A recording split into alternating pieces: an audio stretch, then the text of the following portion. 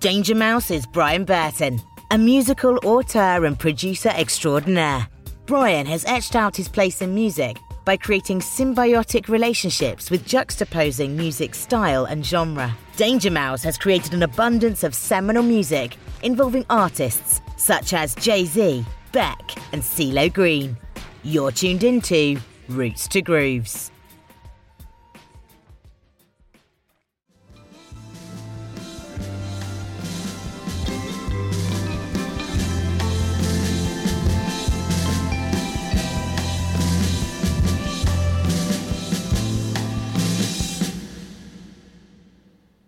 Welcome, guys. It is Roots to Grooves. I'm Jesse. Sitting across from me is Jay Purcell. Outside the window is Seattle, Washington, our lovely community where we live and learn. How are you doing, Jay? Pretty good. How are you doing? Just drinking some high-quality H2O to start my day. Yeah, we're sort of trying all the beverages. I just want to point out, I bought Liquid Death for the first time today. Water Wars. Which is a bit ridiculous. But this was actually cheaper than the other water options that they had there. Really? So I was like, okay, let me do this. I've seen Steve-O from Jackass. Yeah. He has his podcast. They're always drinking Liquid Death. I think it's kind of a weird concept. Although drinking it make you maybe stop drinking as much alcohol because it feels like you have a can. Maybe that's why they did that with the design as well. I don't know. This is not a paid sponsorship. They should pay us. Yeah, we're not sponsored by anybody. We bring you this value for free because we are here to learn. But I just want to ask what you're drinking. But we're doing Water Wars. I found this recently. It sounds very familiar to me, which is why it stood out to me. Topo Chico. I've seen the bottle before. It looks like a cool, Italian thing. It is. It's exactly what it is. It's nice carbonated water. It's carbonated with a twist. Mineral water. Is it calories in that? It said twisted grapefruit, but I don't really taste that, and I know grapefruit's pretty bitter. Yeah. Any calories though in that? No, I think it's straight up just water. Okay. Serving size, 1 bottle, calories 0. There you go. There's nothing in there. Very good. And then finally we have the not sponsored by the Colshan Brewing Company out of Bellingham, Washington. Yes, I just had tried this for the first time up in Bellingham. Yeah. Visiting some family, and it was pretty good. Yeah. Saw it down at the Konenstein. Right. Yeah. It was. Oh my God. We just got to help all these companies like that, guys. Because by the way, people, we bring these episodes to you completely for free. We're not paid for any of this, and but we're here because we're musicians and we like to pick a different artist each week and talk about their music, their career, their beginnings, their mindset. Whether they wear boxers or briefs. Yeah, what they like to eat for breakfast in the morning. No. Yeah, nails. Sometimes, but because I think, maybe this is inspirational for people that are just listeners of music, but I think especially for music makers, right? This is kind of our impetus to sort of learn from these artists and everything like that. Yeah. Yes, for those at the precipice of creation. Yeah. It's long form conversation. Yeah. So thanks for your patience. Thanks for being here. We're talking about Danger Mouse. Yes. Brian Burton. So this is I think we got a slow start to this episode. I think it's gonna be a beastly episode. We started with this track at the beginning. Revenge. That we opened up with Revenge, which is a Danger Mouse produced track with Sparkle Horse and also, I'm sorry, I just had it pulled up. Who's the guy on it? It's the guy from the Flaming Lips. What's his name? Oh, yeah. I don't know. Wayne, I think it's Wayne Cohn or something. Okay, right. Cohn Wayne or Wayne Cohn. Yeah. That's off my memory. So, yeah, because I'm bad at taking notes. But very cool song. That's the first song off of an album that came out in 2010, Dark Night of the Soul. Yeah. Which I really like that album. I think it's very high production value. I've heard of it. I never listened to it. I heard of Sparkle Horse from years ago. And we'll get into it. Yeah. Sparkle Horse is a close contributor. He makes music with Danger Mouse, Brian Burton. And then this album has just a ton of notable vocalists and artists featured on it. Okay, it's cool. a very heavy hitting album. It's very good. Yeah. That was the first track off the album, so it's kind of a slow, really tender track. Right. But as you can see, it builds up even at the end. There's the crazy drum breaks and stuff. Sweet. Yeah. But yeah, really. 2010. I was just like, I almost regretted starting with that track because it's kind of a slow burner, but it's very tender and very good. And I wanted to highlight Brian Burton's, production abilities. Yeah. Because he can make these things sound very tender and very grandiose. A lot of energy packed into these great tracks. Well, let's remember this because this touches on something that I found out about. We'll talk about that later on. Put a pin in that. Show. Put a pin in that. But yeah, Danger Mouse, Brian Burton, he is a prolific producer. Mm-hmm. I would say producer. Yeah, generally. Like he's done everything. I mean, do we want to reel off some names right now? This guy's worked with CeeLo Green. Yeah. Now it's your turn. Oh, Gorillaz. The Shins. Adele. Sure. Are we gonna just keep going? I'm just gonna pluck random names. Yeah. Jay-Z. Indirectly, but we'll talk about that. Oh, okay, Yeah. okay. But direct, we're talking about direct. I think they were in contact. Producer Beck. Oh, that was my next one. Okay. Portugal the Man. Portugal the Man. Okay. Electric Guest. We did an episode a few weeks ago. All of this is coming together. Actually, Asa Tacone from Electric Guest helped work on Feel It Still by Portugal the Man. Oh. Which came off an album that Brian Burton worked on. Interesting. Woodstock. Okay. So I mean, this guy's everywhere. Parquet Courts. Keep it going. Who else we got? MF Doom. MF Doom. I mean, come on. So Red Hot Chili Peppers. Sorry, no, seriously, it's Norah crazy. Jones. Yeah, it's crazy. He's got such a back catalog of diverse artists that he's produced for. Like instead of like reaching in a toolbox of like tools, or like musical instruments, his toolbox is literally all the other artists that he likes. Yeah. He's like, I want you on my album. I want all 10 of you on different tracks on my album. Yeah. Like he's a beastly producer. Yeah. He's worked on many tracks. And it's funny, many projects. Yeah, and I guess so musically, sonically, there is a thread which is interesting to me. Let's touch on that for a second. Yeah, his sound. Yeah, so I get it's kind of he comes from a kind of a hip hop background. Yeah. He did move to England to be a trip hop producer at one point. Right. Mm-hmm. So kind of, I don't know. Yeah, take it from there. I know him starting from a trip hop kind of hip hop vibe. Yeah, definitely sample based hip hop stuff. He doesn't consider himself a little bit of imposter syndrome. He doesn't really consider himself much of a. Well, he is a musician, but he can't read or write music. Mm-hmm.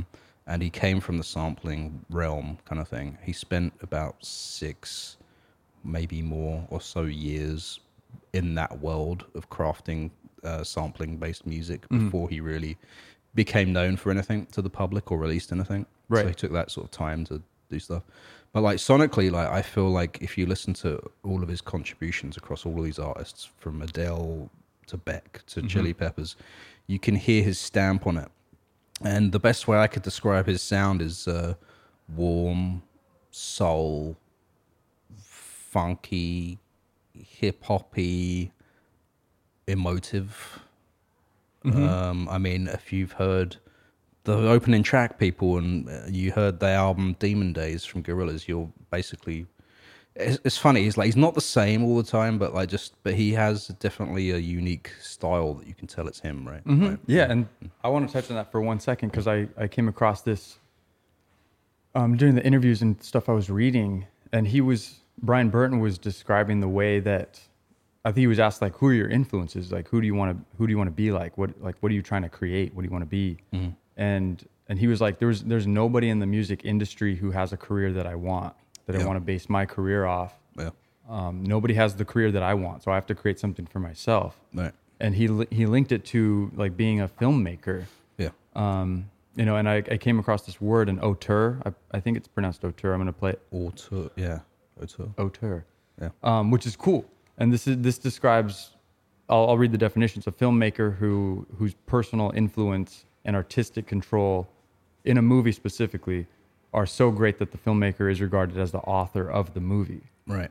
So very interesting. And I think there's a lot of producers that end up doing that. Like just they have their stamp on all of the scenes and the colors and the symmetry and the cinematography. Yeah. And they have so much of their stamp on it that it's kind of like their movie. Like people say it's almost like they wrote it, even though there's different writers and components to this. But the general population of people, the audience, see it as like, oh, wow, he did that. Yeah. That director did that.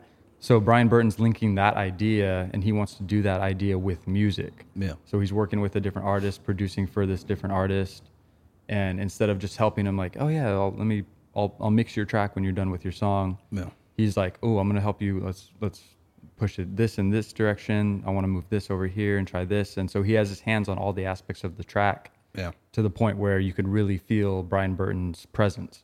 I know a lot of people would say, like, as a producer, you don't want to have people be able to understand who the producer was just by listening to it. I think there's like different types of producers, though, right? Right. At least off the top of my head, I can tell that there's, there is the modern sense of a producer where they're like actually like manning the computer and beat makers, producers. They call themselves producers. There is the Rick Rubin kind where they're there more for like kind of a spiritual guy, like ideas. Even like Metallica esoteric. has people that come. A lot of those old rock bands used to have people. Sepultura and would have a producer come in. Ross Robinson was one guy that did a lot of Korn stuff that I know of. He did a lot of those rock albums, and I couldn't really say that he had a stamp of a sound on it, but he was definitely there helping like craft the sound, give feedback, suggesting techniques, strong structure type stuff. And then you got like Brian Burton, Danger Mouse, who's probably a little bit more like in the earlier category that I mentioned of like beat maker, producer, because he's very hands-on. Even it sounds like on the Red Hot Chili Peppers album, which we can, I don't know if we want to talk about that yet, but like we're not there yet. Exactly, yeah. But it's so no, totally. Just in this, we're just talking overview right now. This guy's won, like, I think he's been nominated for like 22 Grammys, and he's won 6. Wow. He's been nominated for like best artist and stuff. Esquire magazine named him one of the 75th most influential people of the 21st century, even. Right. So that's pretty huge. Yeah. Producer of the year category, he won that in 2011. Yeah. So there's just some of his accolades and accomplishments. Yeah. To say that he's won awards, he's worked with some of the biggest artists. He's worked with a wide range of various artists of different genres. Yeah. He's been at it for over 2 decades. He's basically seeing a lot of success, and he's just a very interesting guy. A lot of great music coming from Brian Burton, Danger Mouse. Yeah. So, thanks. Yeah. This is a J pick. Yeah, because we've mentioned Damon Albarn a lot. We've mentioned Danger Mouse, maybe not a lot, but definitely on the Electric Guest episode. Yeah. And also, I've been kind of a little bit strategic on my picks lately because we're so close to recording these to release now that I was like looking to see who has stuff coming out. And Danger Mouse has some stuff coming out, maybe soon, a new Broken Bells album. He's been quiet during COVID. He hasn't done much for the last couple of years, but a new Broken Bells album, which is coming out in the next couple of months or something like that. It's under wraps right now. I'm hyped. But... yeah, I saw that and I was like, oh, we just talked about him. Let's see what this guy's about. Yeah. So, no, it's perfect timing. Yeah. Great artist. I was going to make a joke about it at the beginning because we usually don't talk about artists that are this big. I think I've said previously Richard Ashcroft was our biggest artist. Yeah. And this is up there.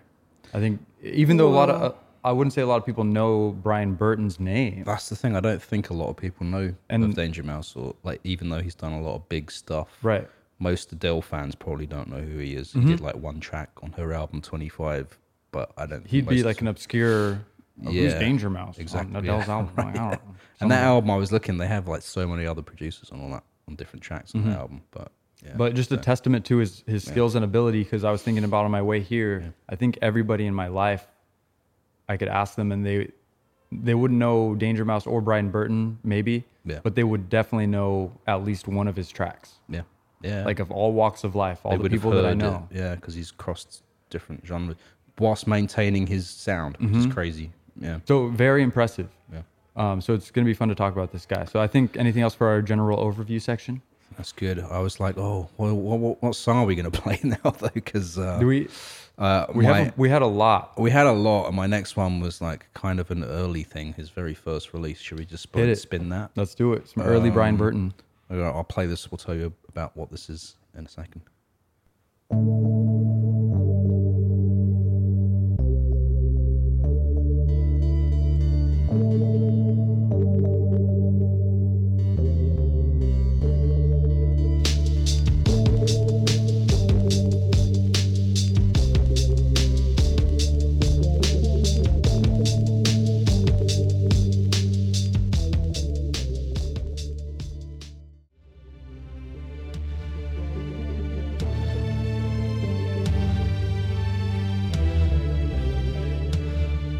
That was the Chilling Effects, or from the Chilling Effects original motion picture score, track called Over from the Start by an artist called Pelican City, which is Brian Burton, Danger Mouse's first pseudonym. He put out this album, and he says original motion picture score, but it was an imaginary movie that didn't get made. He touches on his kind of approach of making music, where he wanted to create a movie in sound kind of thing, and he put this out. This is very early on. This was 1999. This came out. Yeah. You could probably consider this his first official release, because I don't know if he was really doing any.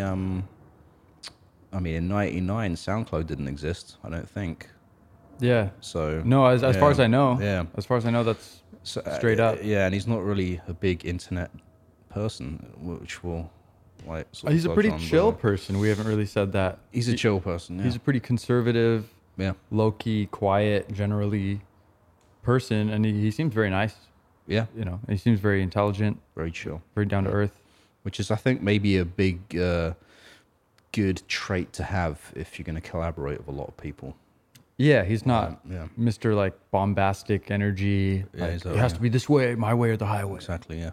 You know, he knows how to kind of switch his vibe and work with different people. Yeah. So, Yeah. what is that? Fluid?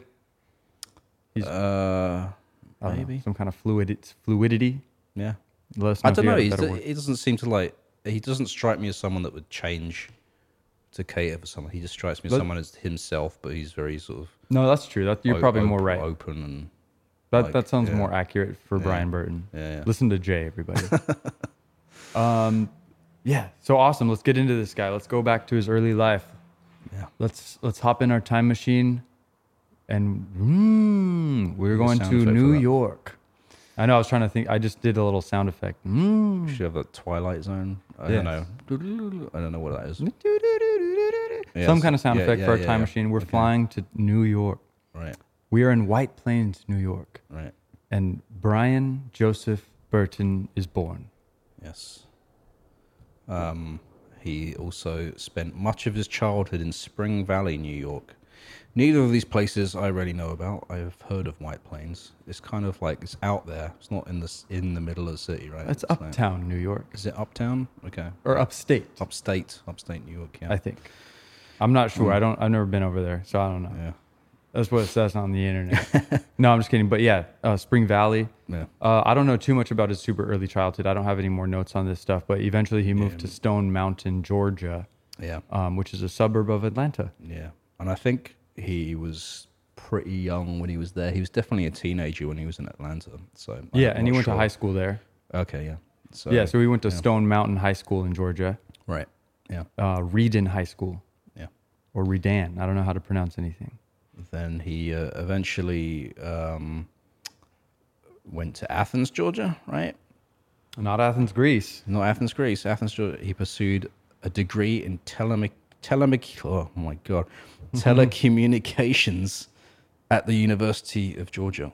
He had a scholarship for that. Good for that's him. What we know about that. Well, thank you, Wikipedia. We'll be expanding beyond the basic Wikipedia facts pretty soon. Here, like, we got to get this. we want to get this out. Like, it's the same info in all the interviews and stuff. If we find it elsewhere, whatever. And he doesn't really talk much about his childhood. Yeah, he's not like a big anecdotal person telling you what's going on, like blabbermouth. He's like we said, conservative, and he's just cool, calm, collected. Well, there is only one thing I know about his childhood, and it is this.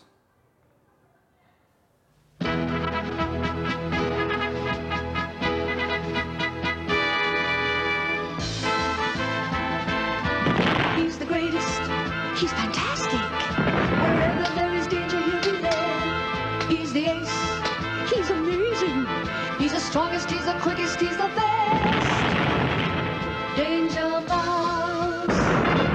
Danger Mouse. Danger Mouse. There you go. The 1980s, I think, British cartoon series Danger Mouse, which Brian Burton used to watch when he was a kid, and I used to watch it as a kid as well. So we have something in common. Oh, there you go. Because I used to love this show, and he did as well. So I never saw that. yeah, it was on. I used to, yeah, 5 years old. It would be on TV in the UK, and I'd be like, if I had a day off school, I was sick or whatever, I'd be like, sick. Yeah. We're using scare quotes there for the audio people.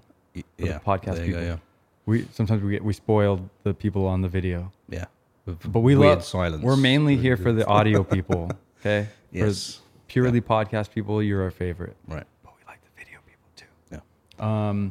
Okay, so let me just touch on this. When he's at the University of Georgia, he was a DJ for the university radio station, and he was like a radio station, disc jockey for WUOG FM. So obviously he's into music, and he's getting more and more into music as he goes through like his teens and into his early adulthood. Yeah. And then kind of, looping back around to Danger Mouse, this is where he got his name. So from like 1998 to 2003, he'd been releasing some remix CDs and records under the stage name Danger Mouse. And he was performing also. And one thing he would do, he was kind of shy, so he would dress up as Danger Mouse or a mouse outfit, Right. just generally, and called himself Danger Mouse. And that was his stage persona type thing. Yeah. Da-da-da. What's that other guy, DJ, that has the big head? Is it Dead Mouse. Dead Mouse. Okay. All right. Yeah. There we go. So I don't. Yeah. But he came second, right? Brian He Burton did. was first. I I I'm think. not sure. Yeah. Let us know. Let us know. These questions come up. Drop it in the comments. For real. We'd love to see that. That's interesting. Yeah, he said because he was in college and he was starting to mess around with music, and he DJ'd because he said it was the only way to make money out of music. And he said at the time there was a DJ that he really kind of was into called DJ Smurf. And so when he was thinking of a name for himself, he just went straight to cartoon like Smurfs and it was like Danger Mouse. And he said he never thought it would stick, but there you go. And Two decades later. Yeah. So yeah, and he said he never really got the humor of that cartoon because it's like British humor when he was a kid, and he said he still doesn't really get it now as an adult. But I did. I got it. I loved it. It was, if you don't know, it was basically like a bumbling. It was like a mouse that I think lived in a post office box. I might be thinking about something else right now.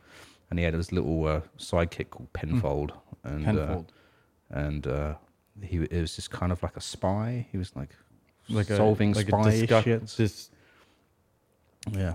I can't even speak right now. A detective? Like a kind of a detective / spy. He's like a Sherlock mouse. Yeah. Penfold, I think, was like a little mole-looking character. Sounds like... It was funny, though. I used to love it. Good. It was like short, snappy, fun. Yeah. Like a little half-hour cartoon? Yeah. Even less than that, maybe. I think like 20 minutes or something. I don't know. With all those ads. Yeah.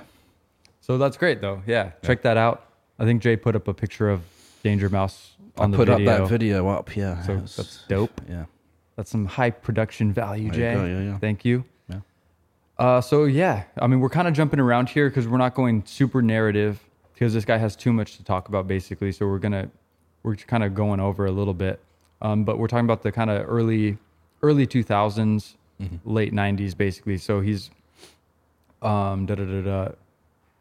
He releases this music. It's basically trip hop ish. The Pelican City Like the stuff. Chilling Effect in Yeah, 1999. Yeah. Rhode Island in 2000. Yeah. Da da da da. And it is a bit, you can tell he's early on in his career, like musically in this, but it's still very good. But and there's something about it you can tell is sort of fresh. Especially coming from later stuff that Yeah, Danger yeah. Mouse worked on, and looking back at that, Right. 100% you could see where he came from. Yeah, yeah. And it's very cool. So I do recommend listening to these early albums, Yeah. Yeah, just for the historic definitely. Yeah. reasons. But the music is pretty good. Yeah, and then he was at college. He was DJing, playing out. And then the Grey album, right? Like we're about this. Let me just finish. I my mean, thought is there on- anything else? No, the last thought I was going to Okay. say was he released this Pelican City stuff, and those like albums. He was a student as well. Yeah, So I think we're caught up. He's back. He's in college. in Georgia. Yes. Yes. And then, then take it away, Jay. Yeah, and then so the way he puts this, he was just in his room cleaning it out, and I think he was listening to Jay-Z's album. What was that album called? The Black Album. The Black Album. The Black yeah. Album, yeah. And he decided, and then he's somehow like, I don't know if he was listening to that or was he listening to the Beatles' White Album. He was listening to one of those albums when he was cleaning his room, but he had the idea of like combining those two albums together, and he just basically decided to do it. He spent about 3 days. He said his technique was he went through both albums, every song, and he was finding like chops out of the song. So out of the Beatles one, he was like finding like drum beats that didn't have any vocals on it, like isolated like moments, kind of like Jay Dilla style, you know, like finding those like moments that might be like half a second, but like you can use them sort But of it's thing. just a clear kick drum or something you can take out. So he was taking all of these. He like methodically like chopped them out of every song of both albums, put them in a like file system kind of thing, and then he like started trying to like make beats by combining all of these like chops that he had. So With for everything. people who Yeah. don't know what we're talking about, Yeah. Jay-Z had an album called the Black Album. Right, The Beatles had an album called it was self-titled, but it's known as the White Album. right, And Brian Burton, known as Danger Mouse, mixed the two up. and called it The Grey the Album. Grey Album. Yeah, The Black Album, the White Album, he made the Grey Album. Yeah. So it's all Jay-Z's vocals, Yeah. and it's all Beatles music from the White Album, which is a double LP Yeah. from the 60s. Should we It's spin really it? a really sporadic album, which is really good. It's probably one of my favorite Beatles albums. the White Album, not The Grey White, Album. yeah, not the Grey Album. The Grey Album, it's fine. Yeah, yeah. It's interesting to listen to, but I don't put that on to like enjoy music. What are some hits from the White Album that I might know of? I mean, like Helter Skelter, Okay. Sexy Sadie, Was this early Dear on? Prudence. I'm a Beatles newbie. This is terrible. Like, where in their career was this album? Like, was it It was later? later. Later, okay. Towards the later side for sure, All right. like 67 or something. Okay. I think Okay. Yeah. 60s. Yeah, I would say almost confidently 67, but that's just off the top Okay. of my head. Yeah. But very cool. So he mixed it's all Jay-Z's vocals over these chopped up reconfigurations of these samples from the White Album, Yeah. and it's the Grey Album. And so I think And he wasn't even really doing this to release it. Like he was just doing it as a challenge. He said he always used to do these challenges all the time. This is another one of his challenges, and he pressed up quite a few CDs though. I think I heard some news report say maybe 1,000 copies or something like that. right. Gave them all out for free to his friends and his friends' friends. But like, piggybacking off of what you just said, I think he was almost more interested in creating this to show off his skills as a producer Right. to other producers. Which worked, which Yeah. we'll talk about in a sec. Yeah, No, but 100%. Yeah, So it wasn't like I want to do something artistic and show the world. Yeah. It was more like almost like a resume type thing. Right. Like, here I am. I know I could do these cool skills. I got these skills. Yeah. I got to show everybody what I can do. yeah, And that's just what he did. Released it. It's I don't know. I didn't really say it at the beginning, but Brian Burton and Danger Mouse, he's kind of got like this legendary status because of this. Because of this. Yeah. And then Dark Knight of the Soul had some, I think, issues being released as well. But just based on the people who's worked with and like the lore of this album, working with these two huge artists, Jay-Z and the Beatles, doing something that people were unsure, is this legal? Like, does this work? Is this okay to release? Well, let's give people a little taster of this. Let's give a little taster. Probably won't make it through the YouTube censors because of Beatles copyright police. But sorry, guys. We'll see.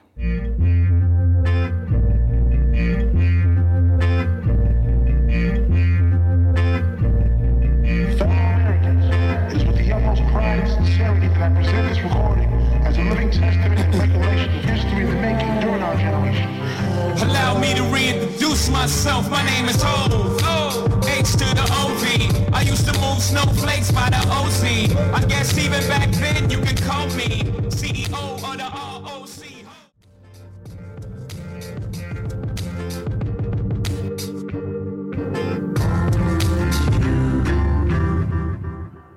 There you go.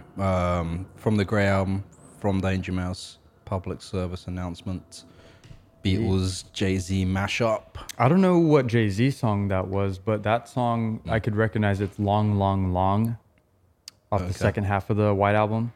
Okay. The Beatles track. It's, I think George Harrison sings that one. That's good. This is just like an interesting thing, but it's not officially out there, but it's on SoundCloud and various places. You can find it. You can find it just with a quick Google search. But yeah, it'd be interesting to. I never really sort of dove into listening to this. I heard about it when not long after it came out, or maybe not when it came, but in lore, in what do they call it, urban legend lore or whatever. Like, no, it has that kind of vibe to it. Yeah, in the zeitgeist of the music industry, which is cool. For me personally, I'd still rather listen to the Black Album by itself or the White Album by itself.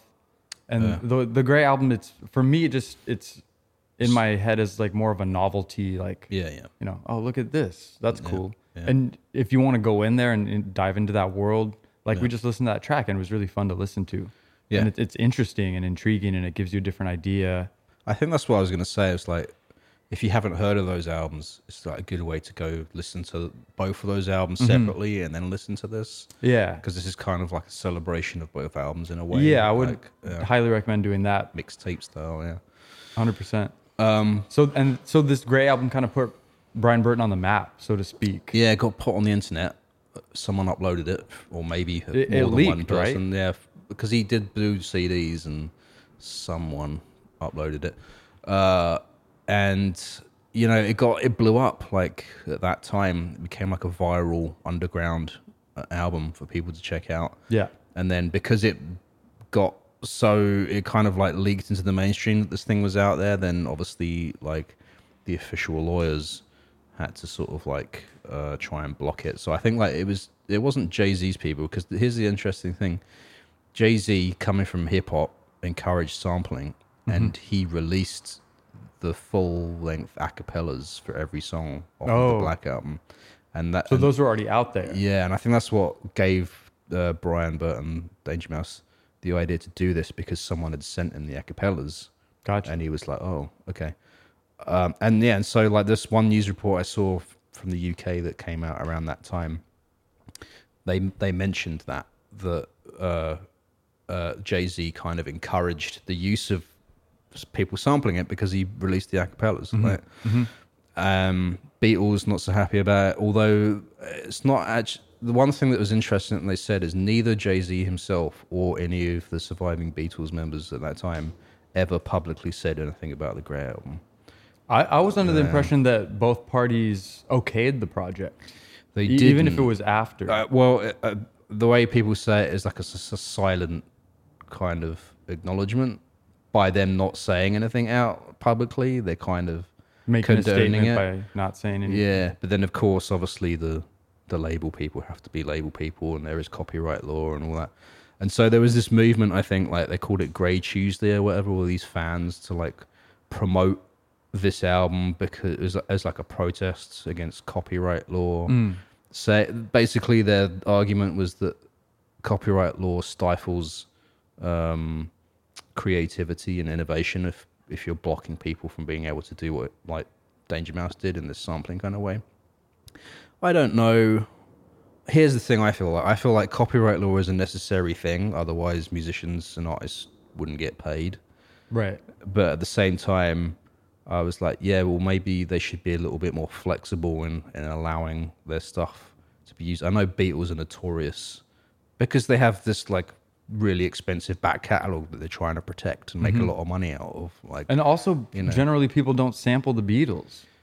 Because of that, because they're big and scary and have too much money and lawyers and shit like that. And, Is that...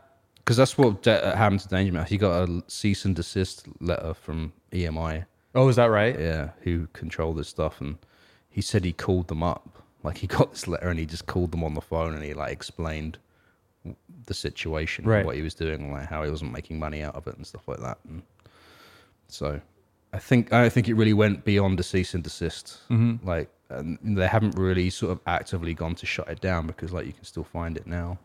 It's an interesting thing, and I think generally that's why we ended up talking about it now, because it kind of happened and the music's out there, but it wasn't officially released, and everyone's kind of okay with it, but not enough to fully release it and not to have it on Spotify, not put Danger Mouse's name on it and be like, this is my music, right? So it's a weird situation, which is fine because I think it's underground, it's out there, and the main thing of this is it really put Brian Burt and Danger Mouse on the map with other artists and other musicians, which started to lead to him to have this career as a producer. Pretty much. I mean, Damon Albarn had heard only the Grey Album, and on the basis of that wanted to meet Danger Mouse. Yeah. To sort of, because apparently Damon Albarn was trying out different producers for the second Gorillaz album, and he'd heard the Grey Album, got Brian in to the studio, and they turned out to get along really well and make music really well. And then the second Gorillaz album happened. Demon Days. Demon Days off of the back of this. And various other people. I think like everyone that he's collaborated with since, like a lot of them first heard of him because of this. Right. Like viral underground, like hit kind of thing. Yeah, so this was kind of the moment for Danger Mouse. This is what blew him up. Sometimes with artists we don't know what it was. There's no significant points. Yeah, but with this it's very clear. There's a clear catalyst. Yeah. Catalytic. I don't know. Catalytic event. But separately of this, though, there was the moment that he first met CeeLo, right? Oh, yeah. So CeeLo. And I think, I'm not sure, like, timeline-wise, like, there's this story out there, apparently, that Brian Burton, I'm going to say Brian Burton Danger Mouse, or should I just say Danger Mouse? It's synonymous, either way. There's this moment where Brian went up to CeeLo, like it was some show that I think a talent show that he'd had the opportunity to perform at. I'm not sure as a DJ or whatever, but then CeeLo was there with his group, right? With his group, which is, I forget the name of, the Goodies or something like that. Yeah, and Outkast was there as well. Right, and apparently he said he went up to CeeLo because he'd been listening. He grew up. I think he's from Atlanta. Right? Yeah, CeeLo. I think so, and he was a fan of their group. Yeah, fan of the group, listened as a teenager to this music, went up to him and approached him. But apparently CeeLo says hasn't have any memory of this incident happening. So really? Yeah. Oh, no, I did read that. Yeah. I did read that, and I thought that was kind of interesting. Yeah, it either didn't happen or he was high. He was like, didn't remember. I don't know. I don't know if he gets high. It was the Goody Mob. Goody Mob, right. Goody Mob was the band name. I don't know too much about... That's the interesting thing, because when Gnarls... I think the first time I heard of Danger Mouse was in the UK, because Gnarls Barkley came out. They had that song, Crazy. Yeah. Came out. Super huge there. It was like #1 forever. They actually... I've found this out today. It was the first ever UK single to get to #1 off of downloads only. Oh, wow. Like, not retail sales, but that's like cool. iTunes paid downloads. That's when that was happening, like mid 2000s. It was getting real hot. And so that's when I first heard of Danger, because he was on stage with CeeLo, performing all the TV shows, performing the song kind of thing. Okay. And their whole image when they rolled out, it was both of them. Like, it wasn't just CeeLo. It was like a production duo. Production duo, and they did all these photo shoots. I think they even did some funny recreations of like movie scenes, like Pulp Fiction and nice. Napoleon Dynamite and stuff like that. Okay, like nice. they did all this, and they said the reason they did that is because they didn't. Brian said they Napoleon didn't. Dynamite. Yeah, I know. Yeah, he's Danger Mouse is dressed as Napoleon Dynamite. Okay, I gotta see that. And CeeLo is like the was it Pedro? Yeah, or Pedro. Yeah, he's Vote dressed for Pedro. Yeah. And they're like dressed up like this in these photo shoots. And Brian said it was like, it's fun. And also like they were like thinking about the image for like Gnarls Barkley, and they were like they didn't want to like dress up in a certain way and try and like people to like think they're a certain thing because they're wearing certain fashion and all that. So instead they just went crazy and they dressed up as like movie characters and all kinds of crazy shit, and like even at live shows and all that. Yeah. I mean, yeah, and I don't know. CeeLo Green, he's pretty bombastic with his outfits and pretty stand out. Yeah. So I don't know, they kind of leaned into that. I saw him at Jazz Fest, by the way, I want to say, and he played Oh, that's crazy. right. I think I mentioned this on a previous episode. Classic. He was trying to get sing along happening. No one was singing along. Really? I feel bad. I was like, don't people know this song here? What is this? It's interesting. I always like the South Park joke, and I don't know why CeeLo Green was a character in one episode, like 10 years ago or something. And there's like an audience. I think he was performing, and the audience is like, CeeLo, don't leave. We love your one song or something. Yeah. Or no, they said we love all your song. Like it feels like they're gonna say we love all your songs. Like keep playing. Yeah. But he says just the singular. We love all your song, implying that Crazy is his one hit wonder type thing. I always think that's funny. Yeah. But I don't know. He's CeeLo's out there doing his thing. He's on American Idol or what? I don't know. Yeah, that threw me for a loop. I was like, I guess he was like mainstream in the UK, but I didn't really know where he came from. See, like when I think that was what I was trying to say. Like you mentioned Goody Mob. Mm-hmm. I didn't know anything about them, so I didn't really know where CeeLo Green came from, or all of a sudden he was just like there, number one in UK, and like That's what I thought. really good soul singer. And I was like, where'd this guy come from? He came from Danger Mouse. Yeah. I mean, I think that's what we're saying basically. Yeah. But yeah, cool. So I guess let's kind of move on. Yeah. What else is he working on? So he does Gorillaz, Demon Days, great album. I mean and we had that on the list to play. Feel Good Inc. So I guess like the three like big projects after the Grey album, right, was Demon Days, Gorillaz. Not in this order. I'm not saying this in order. I think Ghetto Pop Life was first, actually, which was a album he did with Gemini, the Gifted One, who I think is a rapper out of somewhere. I don't know too much about him. This is a Danger Mouse episode. I didn't look him up. Mm-hmm. So Ghetto Pop Life was like the first big thing. Then the Gorillaz Demon Days, and then I think Gnarls Barkley Sent Elsewhere. Like, and those are like three really strong, like things, coming straight out there, Like he's at this point he's not exactly a tried and true producer, but he's still he's getting to that level. Yeah. And at this point, after these three projects, he has huge projects under his belt. And he has a little bit of bravado around him, because I think he might have met CeeLo before really diving into the Gorillaz project. I think. Oh yeah. But they didn't complete any work until after, or it didn't get released until after the Gorillaz album. But I say some bravado because he went up to CeeLo and he was like, I want to work. It would be cool to work with you, sort of thing. I'm not sure exactly how he said it. And CeeLo was like, "Oh yeah, we should do a track. We get in the studio." And then Brian was like, "I don't do single tracks. Like I only do like albums." And then CeeLo was like, "All right, yeah, we'll do an whole album." Yeah. Apparently, that's the story out there. That's so funny. And then he would just Danger Mouse was like putting together all of these demos and then send them to CeeLo, and then they'd have a lot of conversations with each other in the studio whilst listening to this music, and a lot of the lyrics came out of their conversations, apparently. Like, so, and they're talking about all kinds of different things. I think it's funny. Yeah. Okay, no, that's cool. That's cool. Yeah. So we've gotten to the point. He's at this peak. He's doing the best work that he's done ever. Brian Burton, we're talking about. 2008, he worked on Beck's Modern Guilt. Mm-hmm.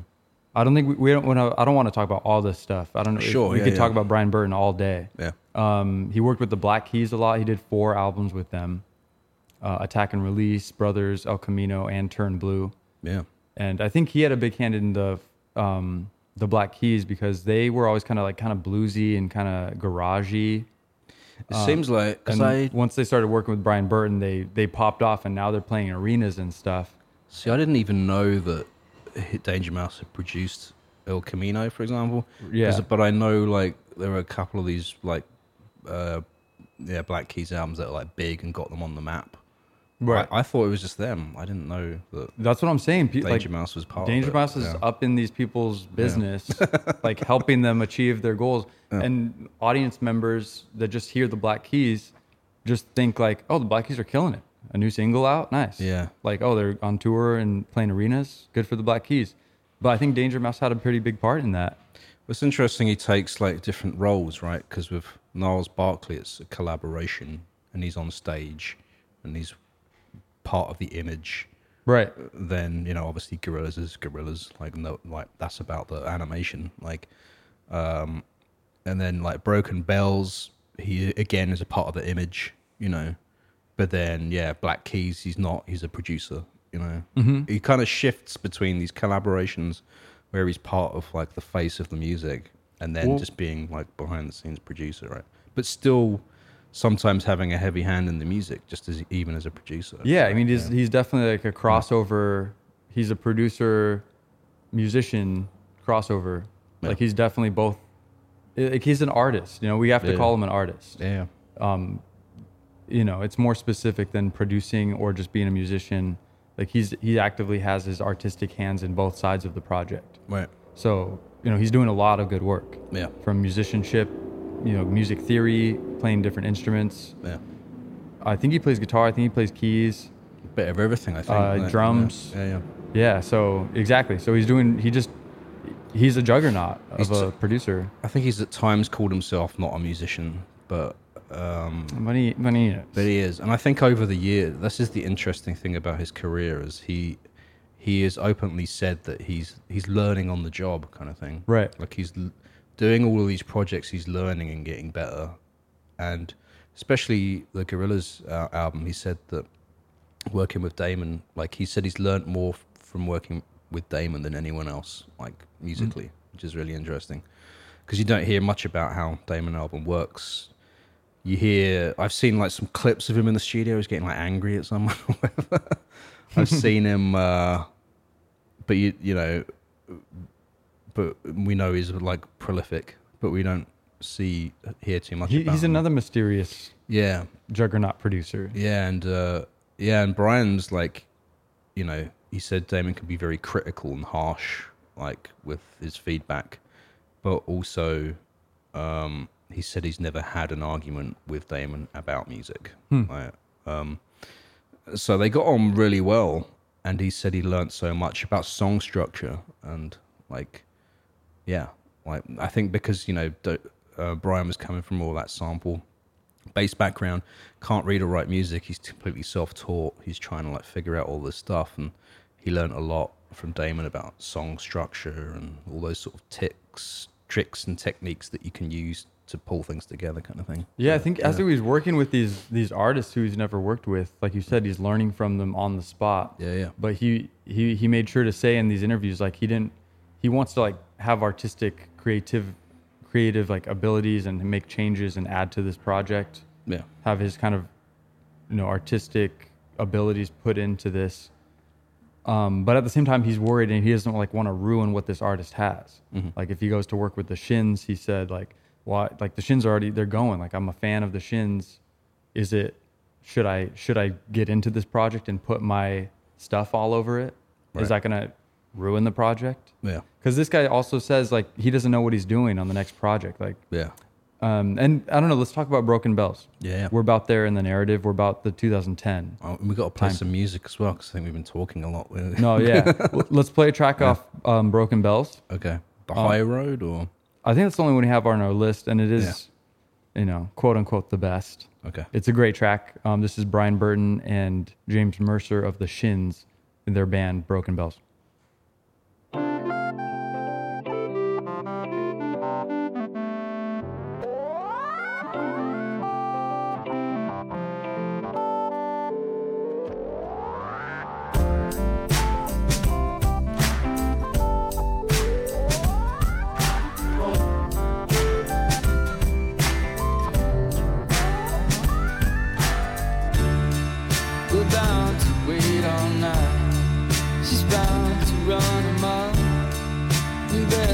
nothing at anyhow. To each his own. The garden's sorting out. She curls her lips on a bow. I don't know if I'm dead or not. It's too late to change your mind. You let lost be your guide. That was The High Road by Broken Bells here on Roots to Grooves. Jesse, tell me about Broken Bells. So I love that track. That's The High Road, like Jay said. I just want to say real quick, I like that track because the production value, James Mercer has great lyrics and melodic abilities. And then Danger Mice. Danger Mice? Is that his band? Yeah, when he has kids, maybe. Yeah, right. But yeah, so Broken Bells. I think we're talking about like 2010. This album came out, and Brian Burton and James Mercer formed this band, Broken Bells. I think they were both looking for a different project to work on. I think Brian was kind of, I don't know, they were both feeling the same thing. Him and James, they were both like, they wanted something different or new or novel. They wanted to get away from what they were working on. Yeah. Like maybe their careers were feeling stagnant when they're just like, oh, make an album, do the cycle tour, do it again. For whatever reason, they were feeling like a little bit bored or they wanted something new. And they had met up. I'm not sure how they met or exactly what happened. Because at the same time, they were also working on Dark Night of the Soul, which James Mercer is also on. Oh, okay. So for whatever reason, they came into contact and met each other and decided to form a band. Yeah. And they came out with this record, self-titled Broken Bells in 2010. And it's really, really good. That's how I kind of like came into knowing who Danger Mouse was. Oh, really? Yeah. Not even Gorillaz or Gnarls Barkley? I mean, in hindsight, I was like, oh. Okay. I was one of the people who was like, oh, I don't know. Danger Mouse was on this track, and this track. Right. Yeah. And some of this came up in this research today. But like when I knew Broken Bells, it was just, I looked it up. James Mercer, I knew it was him because the Shins, and I love the Shins. And like Brian Burton, okay, some random dude. Okay, awesome. Yeah. But at that point, I didn't know who Danger Mouse was. Right. Okay. Or who Brian Burton was. Yeah. Yeah, I think this is sort of like one of the pivotal moments maybe for Danger Mouse in his career because, yeah, like you were saying, they both wanted to do something different. James Mercer of the Shins and Brian when they decided to do Broken Bells. And it was Brian said that he'd done a lot of production work at that point, you know. I think Gnarls Barkley was like the last sort of true collaboration. And then since then it was a lot of production work for different people and artists. And he said he wanted to be a little bit more hands-on with the music again because he was starting to play more instruments, he said.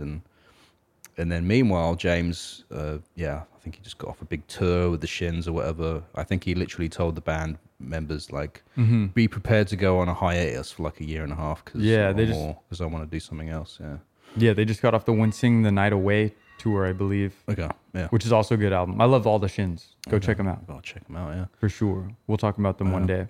And then, so they just basically collaborated, like writing together, like exactly. They went into the studio, Brian's studio in, I think, LA. Right. And they didn't bring any songs in, like, consciously.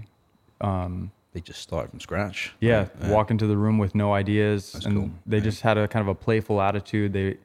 Brian Burton has a bunch of instruments and stuff. Old keyboards. Right. Just wacky. A lot of toys. Instruments, silly... even like childlike keyboards and stuff, that you can consider a toy. And so they just went in with this really create this chill, fun environment, and let's create some songs from purely scratch, the two of us in this room together. Yeah. And that album is what came out. Yeah. So it's very good. I think it's really high quality. Yeah. And I suggest you listen to it. So then they came out with another album after the disco a couple of years later. Did another cycle for that. I don't know if it's as good, but it's got some very, very good moments. It's probably just a little bit not as good as the first album, Broken Bells. Okay. But it's very good. I don't even take that. Take it with a grain of salt. But then I wanted to touch on this new album that we just got word of while we're talking about Broken Bells. We got a new album coming out. Hot take. It's called Into the Blue. What do you know about it, Jay? Nothing. We don't know. Nobody does. We know the title maybe, but we don't know when it's coming out. It doesn't have a release date yet. Just not even the next year or any tentative dates? Actually, no. I think I saw it was scheduled for somewhere soon. So Okay, like all right. 2023. No, hang on. Say something interesting and I'll look this Okay. up. Well, I suggest everybody listen to Broken Bells' first album, second album, and also the Shins. And then I'll kind of transition what we're talking about to this next album that I really want to talk about is Rome, which is an album written by Danger Mouse and an Italian composer, Daniele Lupi. Yeah. I hope I'm pronouncing that correctly. But that's just another very good album featuring different artists Right. collaborating with each other. I found nothing on the release of the Broken Bells album. Oh, So we don't know. Nothing. But Good research, Jay. Thanks for that. I also need to fact check myself I'm just from the Electric Guest episode, because we played a track from Electric Guest and I said it sounded really like the same to like a Broken Bells track, and you were like, "Oh, really? Well, that which one?" And then I realized in my research I was completely wrong. It wasn't a Broken Bells track. It was a Daniele Lupi and Danger Mouse track with Norah Jones. Oh, okay. Because I was talking about Norah, and you were like, Broken Bells and Norah Jones? I don't think so. And I was like, yeah. Yeah. It's like, okay. I was adamant. he knows something I don't. So, Well, thank you for bringing that I got up. that wrong. Yeah, because that's the thing. He does so many different collaborations. I get confused between No, who's but who. 100%. And like through doing this research, being so close with it, me and Jay, at least I think I can speak for myself, but you can see how easy it is to get Yeah. discombobulated with what you're talking about, because a lot of his music does sound similar. Well, that's the weird thing I thought about that track we played, The High Road from Broken Bells. It sounded like it could have been a Gorillaz track, which to me is like, I thought Damon Albarn had his stamp on Gorillaz, but that Right. just shows me how much of a stamp that Danger Mouse Right. had on the sound of that album. Like, It's fascinating. Yeah, Very cool. yeah. And so you could just, some of these have the same quality as far as the production, like the EQing, like the warm sound of the drums, like we see a lot. And so you can kind of pick it up, and it's like, instead of, we're conflating it, but like sometimes we just hear that Danger Mouse and we think it's from one album, but it was Danger Mouse from another album. Right. So it's Yeah. everything's Danger Mouse. Yeah. I'm scared now. I think every album out there has Danger Mouse on it somewhere. Probably. We're in danger of, I think we might have a mice infestation in this podcast. Danger Mice. Should we play this track? We got a track off of Rome. What are you going to play, Jay? Black featuring Norah Jones.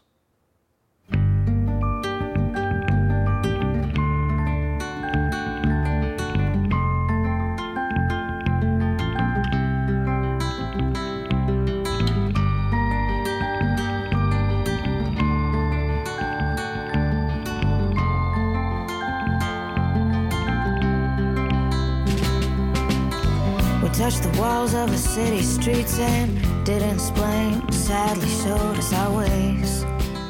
I've never asked him why.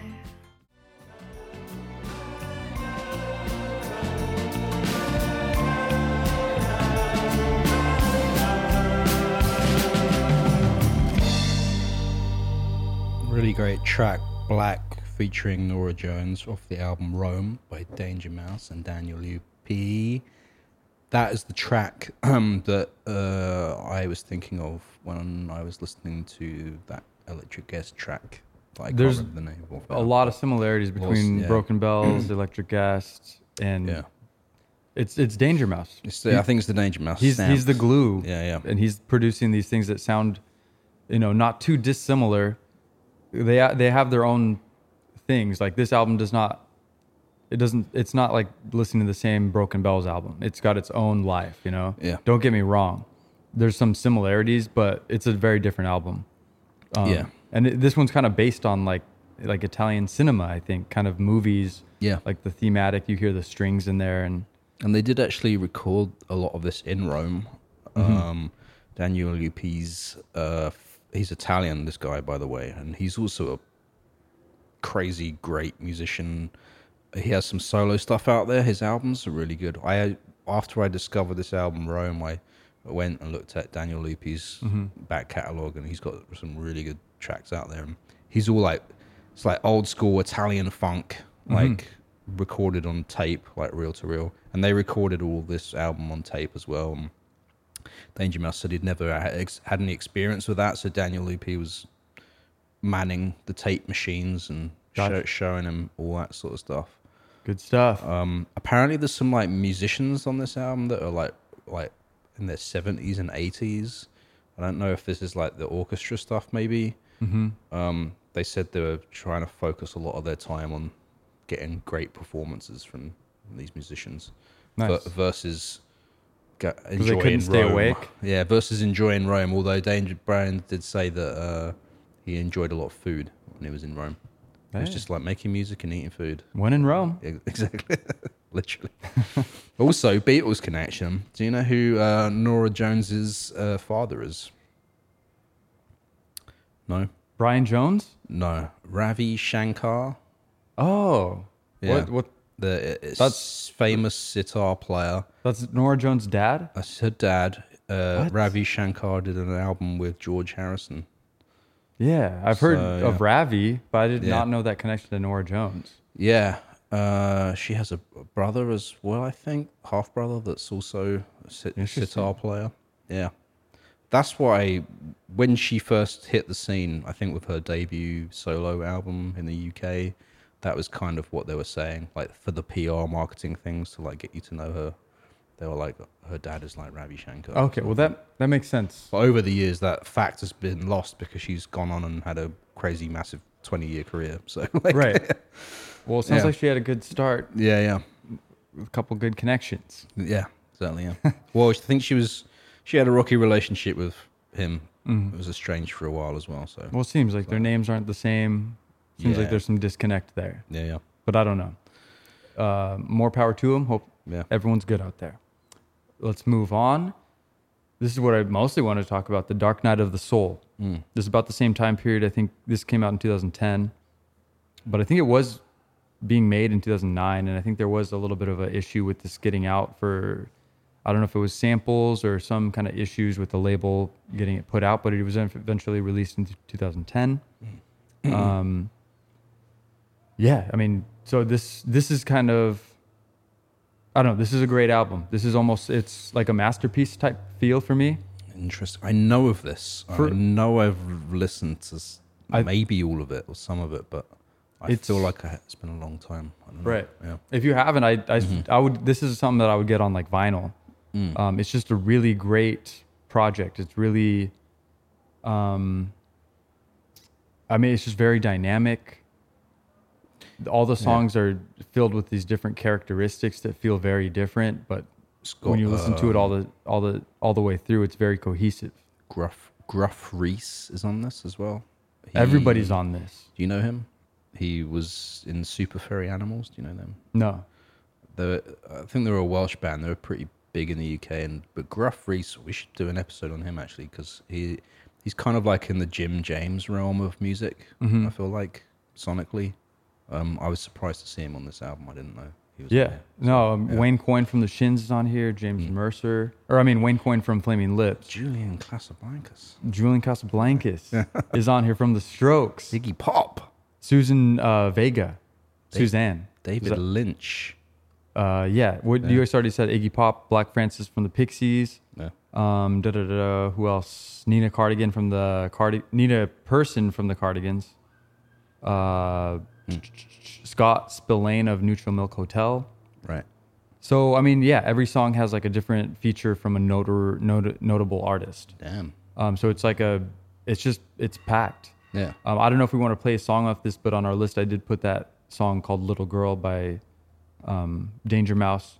Yeah. And additionally, Sparkle Horse, who contributed a lot to this album, and we'll touch on that. Do we want to play a song off this or not? Yeah. Do we want to... I should play it now. So the first song we opened up this podcast with was the first track off Dark Night of the Soul. And we're about to play, I think it's the fourth track called Little Girl, where Julian Casablancas of the Strokes did vocals and the guitar solo. And then Danger Mouse and Sparkle Horse mostly took care of the rest, I think. Okay.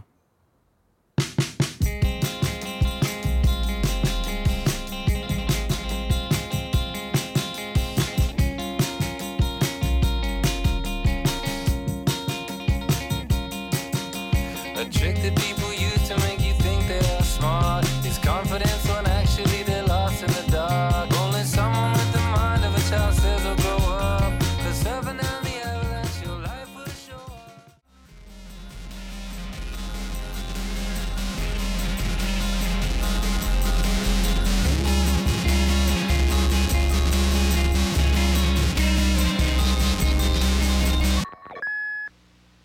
So there was Yeah. there was a legal dispute with EMI over this record. Really? Yeah. So I don't know. They don't specify. I couldn't find that anywhere, but it was some kind of legal dispute. I'm not sure if it was because of the features from different artists all on the same album or what it was, but EMI did, they acknowledged it and they had a memo to Danger Mouse, or they released a statement. Here it is. Danger Mouse is a brilliant, talented artist for whom we have enormous respect. We continue to make every effort to resolve this situation, and we are talking to Brian Burton, Danger Mouse, directly. Meanwhile, we need to reserve our rights. So, I don't know. It took a while for it to get out. About this album? That's weird. Why? That's what I said. I don't know. Yeah. But, Did they have a personal vendetta because of the Beatles thing? Something? no, I have no idea. But so there was a book released by David Lynch, which was like a picture, a photography book. What do you call it? A book of photos that went alongside as a visual for this music, for Dark Night of the Soul. Cool. The album. But there was this legal dispute, and they weren't able to release the music with the book at the same time like they wanted as a package. You know, if you ordered this album, you'd get the music, you get the book for visuals, and it's a whole package deal. Yeah. They couldn't do it. So for legal reasons, Brian Burton, he enclosed CDR, which was completely blank, but it was ready to be written on, but enclosed in a thing and sent out with the book, with the pictures and everything. And it said, for legal reasons, enclosed CDR contains no music. Use it as you will. And they just released that. And then eventually, before the music was legally released, it got leaked to the internet. Right. So just more crazy stuff going on with releases with Brian Burton and Danger Mouse and his music. That's weird. But eventually this album came out and it's very good. It's high quality. It's very good production. A lot of really cool, good artists. Yeah. And I that song we just listened to, Little Girl, it's a great track. And there's just more really good creative stuff on that album. Yeah, I think I definitely came across this, and I want to say, let me see, was it because David Lynch, because he came out with an album? I don't think it had to do with David Lynch. I think it was a Danger Mouse thing with like distribution, because he was signed with Lex Records. Right. So there was just some issue with who was releasing it or who was publishing it or something. Yeah. Oh, I don't know.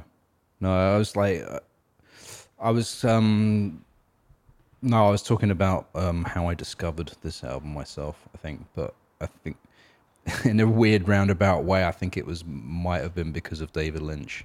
Oh, really? Because he came out of an album. He makes music himself, and he did this one album. I can't remember the name of the title, but one of the tracks on there was Crazy Clown Time, and this is just really dark, weird shit. But it's really kind of cool, and I think I was like, what else is he featured on? What's this? Dark Night of the Soul? Like, yeah. You know how you can click around and see. Artists that are featured on, stuff like that. Yeah, but I gotta go back and spin this album again. Dark Night of the Soul, really good. I definitely recommend it. It's up there with my favorite stuff that I know Danger Mouse is on. The other thing I wanted to say about Dark Night of the Soul was mentioning Sparkle Horse. Yeah. Who is his own, person and his own artist. This guy, his name is Linkus, I think. Okay. Mark Linkus. So this is like basically one of the last things that he did, because in 2010, March 6th, he died by suicide in Tennessee. Oh, right. And so it's just kind of a tragic thing, because he's fully on this album and he helped out a lot with it. But it was, I don't know the story, but he obviously had stuff going on, some sort of, illness or something that wasn't making him happy. Yeah. And he died by suicide, unfortunately. So it's just kind of a really tragic thing. Damn. Yeah. But I'm really glad that he was able to make it onto this last album. Yeah. I think he was a close, contributor, or what do you call it? A close confidant with Danger Mouse, with Brian Burton. Right. and some people have speculated that Brian Burton's production value has gotten worse since Mark Linkous' death. Really? And and I don't know, there's, what has he come out with that's just as great as, Demon Days, or Dark Night of the Soul or Rome. Yeah. It seems like most of his great output was before that. And I don't want to speak to that because not that I know. I was just reading about this in interviews and based off what people were saying. That's even anecdotal speculation. But I just wanted to touch on that. But rest in peace to Mark Linkous. Right. Sparkle Horse. Yeah. I mean, after that album, there was another Broken Bells album. Well, 100%. But even people say After the Disco isn't as good as Broken Bells self-titled. Oh, okay, yeah. So I'm just saying, it's people are saying that he can still produce and he's still Danger Mouse. Yeah. But some people have speculated that magic isn't quite what it was. And I haven't heard it yet, but he did an album with Karen O from the Yeah Yeah Yeahs as well. Brian Burton. Lux Prima. I haven't heard it. No. Oh, that's right. I didn't listen to that one either, but I read that. Yeah. That was 2019. Yeah, that's sort of where he's at now. I did want to sort of bring up though the Red Hot Chili Peppers album. we glossed over that though. Dark. We're back in. The Getaway. That's 2014 or so. 2016. It has it here. 16. Yeah. So if people don't know, we're big fans of Red Hot Chili Peppers here. We talked about them. I saw them play this year, which was great with John Frusciante. I saw them 4 years ago. There you go.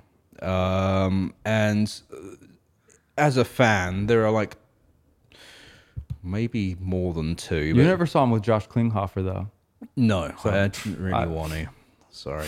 I'm sure that's what you would say. Of course. Can Josh Klinghoffer actually play guitar? No, sorry. Just barely. I think he was phoning it in. I'm not even sure what he was doing. He was... sorry.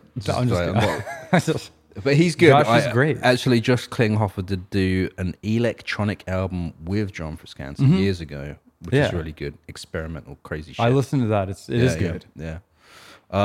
But there's sort of two albums, I think, that they never, because they had their original guitarist that passed away years and years, decades ago. Yeah.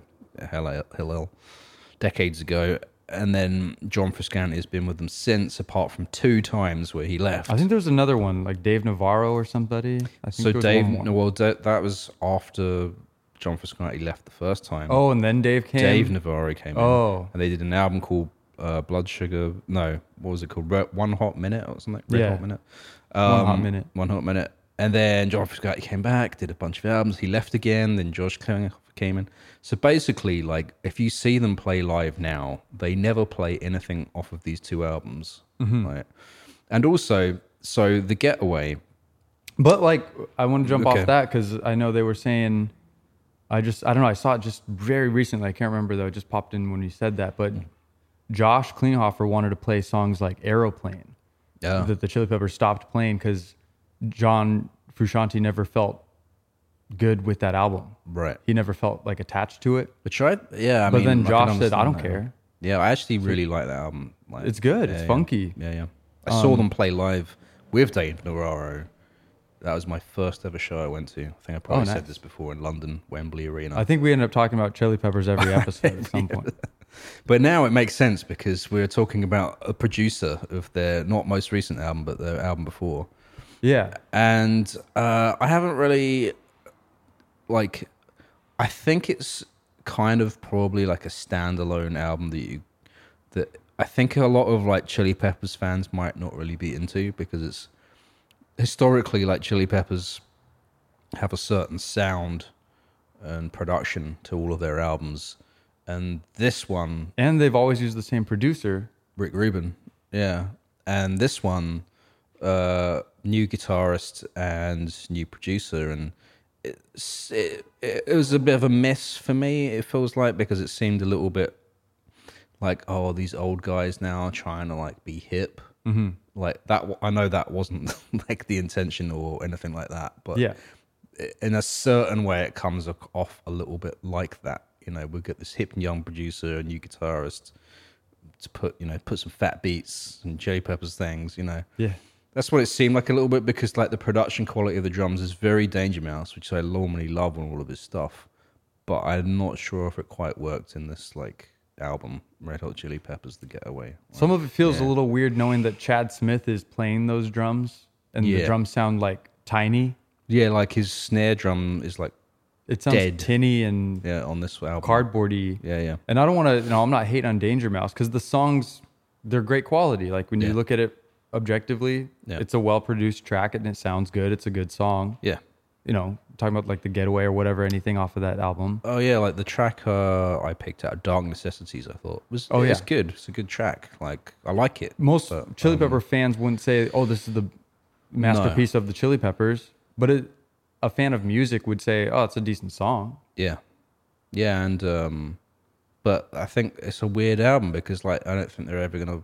I don't know if John Frusciante's gonna want to play any of these songs. Like, I feel like he probably wouldn't either. Exactly. Yeah. But I don't know. Yeah. I don't know. We don't know. But anyway, I just wanted to bring that up. Yeah, no, it is very interesting. Yeah. And then since Chili Peppers have gone back to Rick Rubin.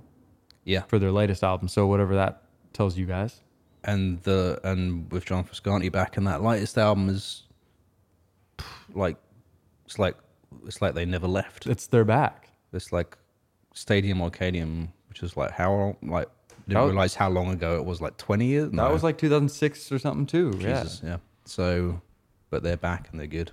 And so I felt like it was kind of cool for them to. It just seemed a weird matchup though, Danger Mouse to be doing this with them. It didn't seem. Even when I heard it, before I heard any music, I was like, really? That doesn't... It seems weird for Chili Peppers to go that route, but it seems like a great opportunity for Danger Mouse to put his, And that's, the other thing to say about Danger Mouse is, like, he's really prolific as well. Mm-hmm. And there's a few things about this, like, one, he really appreciates or prefers artists that are prolific. He likes artists that make a lot of work. True. He was also asked, like, why doesn't he take a break? And he was like, well, because I keep getting these opportunities to work with people and I don't want to say no. Like, he said, with given a choice between taking a break or working with someone and this opportunity, he'll always go work with someone. I feel like, Chili Peppers. Would you turn that down if you were like, hey, Jesse, do you want to... produce the new Chili Peppers album? You'd be like, I have no idea how to do that, but yeah. Well, I was going to go to Hawaii for 2 weeks. Exactly. I'm busy. Yeah. Amazing. Yeah. But, Brian Burton, Danger Mouse. Yeah. Just a rock star producer. Yeah. A testament to his abilities being able to work with and kill it with somebody like Norah Jones. And then, boom, kill it with somebody like Red Hot Chili Peppers. Like, he's all over the place as far as music genre. He's really like learning and like putting his stamp on everything, like really trying new things for himself with other bands and stuff. I don't know. I mean, he's just really good. He's all over the place. I feel like we've done him justice. And I think so, yeah. And I think, what else was I going to say? I feel like on this episode, it's been a marathon episode because I feel like I've researched 10 different artists as opposed to one. Yeah. So by the way, I apologize. I'll speak for myself because we were jumping around a little bit. It's really hard to fit all of this message that we're trying to portray about this artist who's worked with so many people. He doesn't have a very steady, simple history. Mm-hmm. He's all over the place. So hopefully this episode didn't feel like it was completely all over the place. Mm-hmm. We tried to still kind of do a narrative, chronological style. So hopefully everyone enjoy this episode because this was a pretty big one and I had a lot of fun with this one. Yeah, me too. I learned a lot of stuff. Yeah. What do we want to play out on though? We didn't have one ready? No, we skipped over our order. We have though a few options if you want to hear them. Bring them up. The Only One from the album Ghetto Pop Life, St. Elsewhere from Gnarls Barkley's St. Elsewhere, Gamma Ray from Beck's album Modern Guilt. Yeah, I say we do Beck. Beck? Okay, that's what it is. All right. It just sounds good to me. Yeah. This guy worked with Beck too. Beck's great. I'm always down for Beck. Yeah, I like his stuff a lot. Yeah. But yeah, I hope we did this guy justice. I'm trying to think of last minute things to say right now, but I'm just really impressed by Danger Mouse. I think the only thing I wrote down that I didn't say, but I think you might have sort of touched on it about the movie stuff. Oh yeah. Is that he got into music because he wanted to be a filmmaker, but it was too expensive to get into, so he went into music instead. And so he approaches music from a cinematic lens. And I think you kind of already talked a little bit about sort of the auteur side of it, sort of thing. But it was interesting to me that he also said about that you can sometimes he'll write a story, you know, and then try to bring that to life with the music. Right. And so he's always thinking very visually, right, with the music he creates, which is really cool. And yeah, another key takeaway that I might still borrow in my own stuff. Please do. Yeah. You have my stamp of approval. But yeah, I hope everyone learned something from Brian Burton. I think there's a lot to learn from him. Go listen to Demon Days. Go listen to Portugal the Man. Listen to Beck. Yeah. Gnarls Barkley, CeeLo Green. This guy's everywhere in the last 2 decades, and I don't know. I think we're going to see a lot more. I'm really excited for the new Broken Bells episode. Yeah. Maybe we should have an episode, but the new album, they're tentatively coming out with it. Yeah. So we hear. Maybe we do a Shins episode. Are they too big to do an episode? They'd be a good one to talk about, I think. Okay, all right. I don't know if a lot of people know this. I don't know too much about them. They'd be a really good one. I've been thinking about this, and by the way, if listeners have suggestions, we'll give the email out in a little bit. Yeah. Comments as well. But I've been thinking about some bands that are big that I don't really know anything about, like the Pixies, for example. Smashing Pumpkins, for example. I don't know if it's worth see what the people think and what you think. Let us know if you guys got ideas, because we're still trying to pump up and organize our format. If you guys are like, we don't like this, we don't like that, let us know, because we want to make it better for you guys. Yeah. And we're trying to make this the most valuable thing for all of us, including myself and Jay. Yeah. So we really appreciate you guys being here. But if you guys have any of those tidbits to let us know, that'd be super helpful. And you could hit us up at the email, Jay. rootstogrooves@signalradio.com, SIGNL radio.com. Thank you.